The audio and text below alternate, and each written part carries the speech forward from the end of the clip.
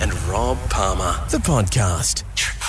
You do stuff yourself at home around the house? You do stuff around the house yourself? Bloody marvellous. Well, I thought I got this big lump of sandstone in the yard, massive. That you can stand up on the top of it and walk around up there and stuff. I thought I need to use that a bit better. So I decided. Oh, is that why you didn't give me the jackhammer? Because you said you were going to do this. Yeah, I may have been using it. You didn't give me the jackhammer for the job. You didn't even need the jackhammer anyway. I would have used it had you gave it to me. No, you wouldn't have. Yes, I would have.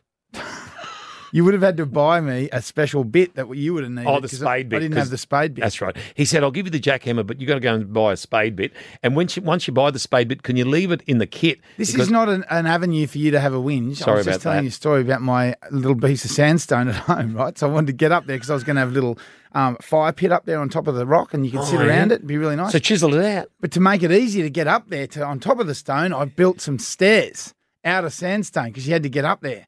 I didn't realise how tough stone masonry was on your back. Yeah. Anyway, so I got my son to help me and we're building this thing. And so I get all this sandstone from around the bush and stuff and then take these pieces and put them in and then, make my brickies mud, and then build it up. And the first step was easy as.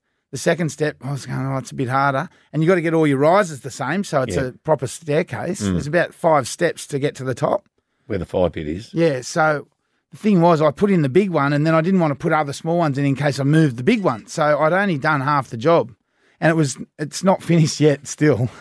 So I've got a bit of tidying up to do and I may need to grind a few bits off to make it nice and flat. But then my wife's on the phone to Gwen. She's on the phone to her dad.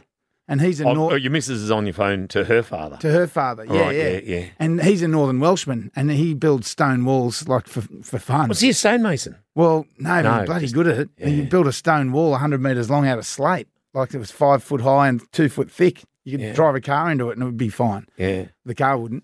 Anyway, so she's out there going, "Oh, look, Dad, look, Rob's making some steps." Oh, it was a video call. Was a video call. Rob's making some steps out of stone. And he goes, "Oh, give us a look, Dad."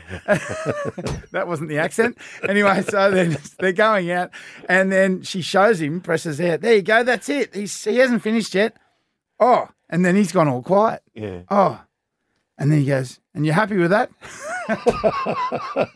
She went, Oh, he's not finished. He's not finished.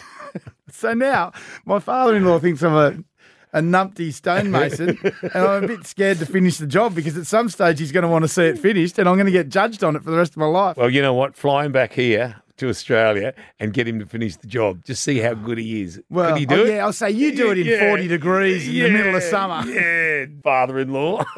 Paddy and Rob Palmer, the podcast. Subscribe now and you'll never miss an episode.